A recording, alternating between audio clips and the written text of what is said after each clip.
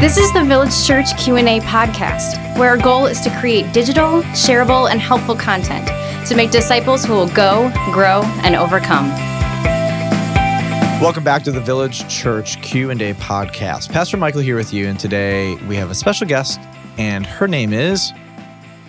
Brianne. Brianne is my wife, Brianne Fueling.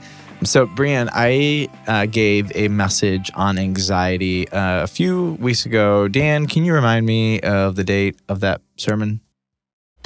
That would be for November 19th, 2017, Sermon on the Mount, Future You's Perspective on Anxiety. Good. So, on that date, I preached the sermon on anxiety. But here's what was interesting. As a result of that, a ton of Q&A questions actually came in. Sometimes I don't really know what I'm poking at until I poke it. And clearly there was a lot of anxiety on the sermon on anxiety. I guess is probably the best way to say it.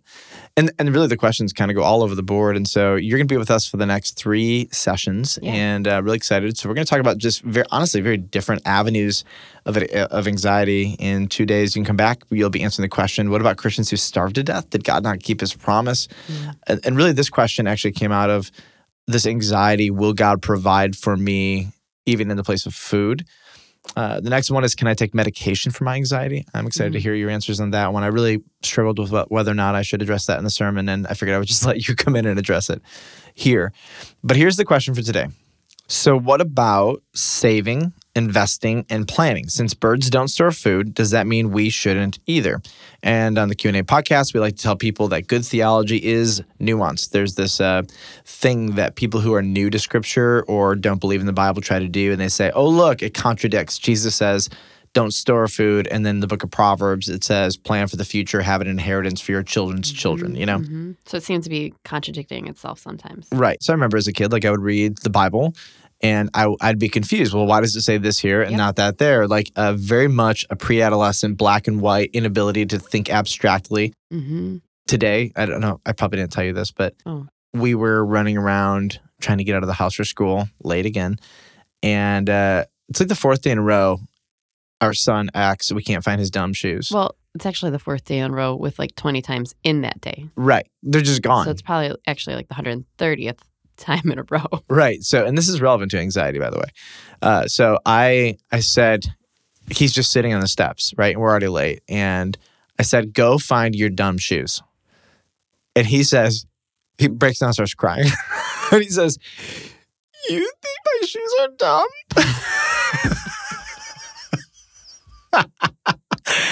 And I was like, bro, would your dad ever put you in dumb shoes? Yeah, of all the dads in the world.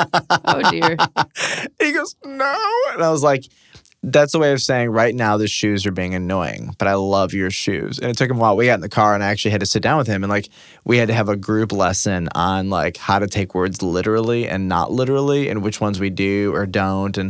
But it's interesting because people approach the Bible in the same way. They're like they try to make it contradictory, they want it to be bad. And in fact, good theology is nuanced. So there's the word orthodoxy, which is right doctrine, and orthopraxy, which is right living. And orthopraxy... Or right practice. Right? It's the right practice of certain things and the right living. And so I think people who are newer to Scripture wrestle with this. And I totally understand that, and I have a lot of empathy for it. So just review what you said, because you just have introduced 2 really strong principles for how we approach the Scriptures when we are trying to understand what they are teaching to us. One is that it's not a black and white thinking. Often. We have to be very careful, as X did, in that to personalize that black and white thinking. Yep. To interpret Scripture based upon what we're experiencing at that moment and what we maybe want it to say to be more harsh and cause us shame, or to maybe try to give us freedom that really isn't there. Second is this concept of orthodoxy versus orthopraxy, which is the orthodoxy is right doctrine, and then we like to see that come out into orthopraxy, which is right living or the right practice of that doctrine. Yep, absolutely. When you read the Bible, you have to understand it's not always left or right. It's left, then right. And don't do right if you haven't gone left. There's a priority of things. And I think we just need to be more complex in the way we think.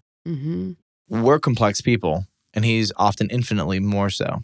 And we got to give the Bible that permission to be a little bit more nuanced than maybe some people put it. So how do you respond to this person? You're sitting in a counseling office with them and they read this and they're like, look, here's what Jesus says. So I cannot save. I must give everything away. What do you tell them? So I'm a nature lover, and I love to look at the scriptures and see how God's word aligns with the world that he created to teach us more about himself. So whenever an animal or different aspects of nature show up in passages, that's actually something that's kind of exciting for me. And so here in the passage in Matthew 7, verse 26, it says, "Look at the birds of the air. They neither sow nor reap nor gather into barns, and yet your heavenly Father feeds them. Are you not of more value than they? And which of you by being anxious can add a single hour to his span of life?" And so when we look at the concept of birds and maybe even just their practice in nature of what they do with food, I think there's a little bit of an interesting reality. So what they're referring to, and I didn't have time to make an entire doctrinal statement on the way that birds gather food and what that means for this passage. I really feel disappointed. Because part of me wonders what kind of birds were popular in this area and all that kind of stuff and what their practices are. But in the United States, we have birds that have different practices. We have birds that actually do store food, and we have birds that don't. And then if we look at the rest of the kingdom of nature, we see that there's actually a lot of animals that hoard. There's a lot of animals that save food. There's a lot of animals that prepare for the winter. So God could write, save like a squirrel and don't be anxious like a bird. Absolutely. And those aren't contradictory statements. He's just talking about one aspect. Absolutely. What animals give away? Give love like dogs, save like squirrels, and don't have anxiety like birds.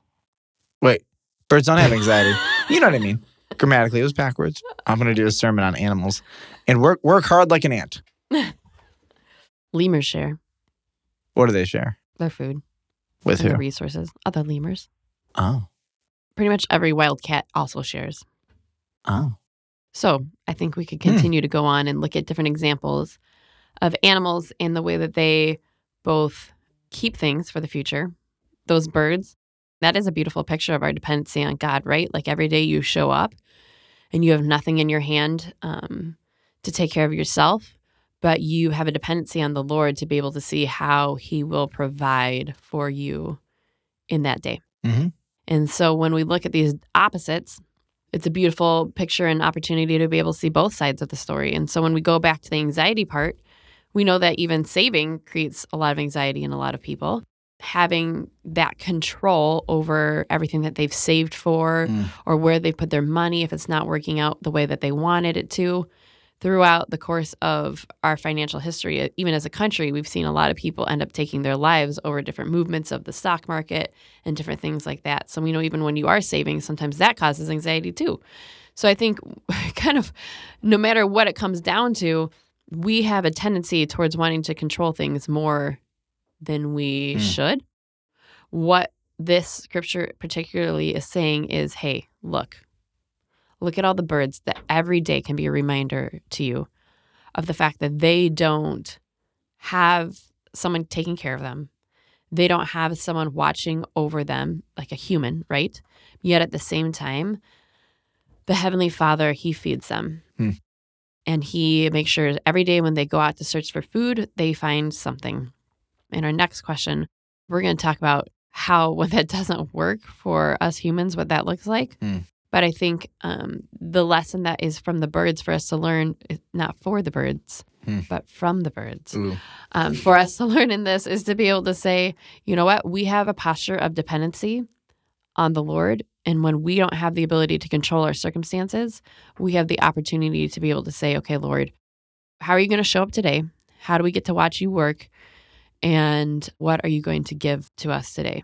But on the opposite, like we talked about, the orthopraxy, the right living, Scripture continually tells us, again, to be like the ant, right? Who works hard. He's the opposite of the sluggard. Proverbs 6:6-8 says, "Go to the ant, O sluggard, and consider her ways, and be wise. Without having any chief, officer, or ruler, she prepares her bread in summer and gathers her food in harvest." We could also continue to kind of go through the Scripture to see different animals and insects that they point out to be able to look at their work ethic and just the way that they continue to save for themselves. And so I think it's just a neat opportunity that we have to be able to look at both sides of the story, that no matter what we do, when it comes to saving, investing, and planning, we have an opportunity to build into the future and to be wise with what we have to steward. But we also have an opportunity when maybe that's not our season of life and that's not what the Lord is giving us, to be able to see how his hand is going to be able to feed us every day because we're so much more valuable than the birds. It's interesting because God could look at the nation of Israel and say, before you do anything, give tithe, and then save, and then spend your money on your home, build stuff, invest into the future, etc. Have big wedding ceremonies. Right. All these interesting things. And then, by the way, give to the poor. Have excess in your budget, just like a margin where you can just kind of give stuff away. And it's interesting because as collectively the society lives in wisdom, there is enough. It's often when sin comes into the equation that we harm each other. Like a bad government can ruin a whole nation, And again, we'll deal with that tomorrow. But the whole point is, I don't save to control. I save out of wisdom. And oftentimes the way God provides for me in the future is through my current saving. And that's his method of provision. Or sometimes God provides for us by the wisdom of other people, right? And what they have saved. But we don't just go spend all of our money on ourselves because we're like, somebody else will provide for me. Like everybody does their part. And when life happens to 1 or 2 or 10 people, typically the community can come around and address some of those things. And so I love the layers of protection that as Christians we have. I do whatever I can inside of my own home, right? But then sometimes things fall apart. Sometimes your home burns down. Sometimes insurance doesn't work out, and then the people of God can come around you. And sometimes when the people of God can't come around you, there are government programs that are able to come around you. There's so many layers of protection right here in this place. But again, what do you do when those layers of protection are dysfunctional and aren't working? And that's going to be our question tomorrow. I think we should come back at that. I think the big point of this is do all the things that God says to do. Work like an ant, save like a lemur, Squirrel. like a squirrel. I like to Squirrel. save like a squirrel. Yeah, that's good. And live like a bird, be free. You're saying it's good because it's what you came up with. I know. It's genius. No, it's S&S. That's easier. Save like a squirrel. That's easier to remember. Save like a squirrel. And the scriptures are nuanced, and so you got to be able to do all of those, and they're not contradictory. But here's what the question for tomorrow is. What about Christians who starved to death? Did God not keep his promise? You want to come back tomorrow and talk? All right.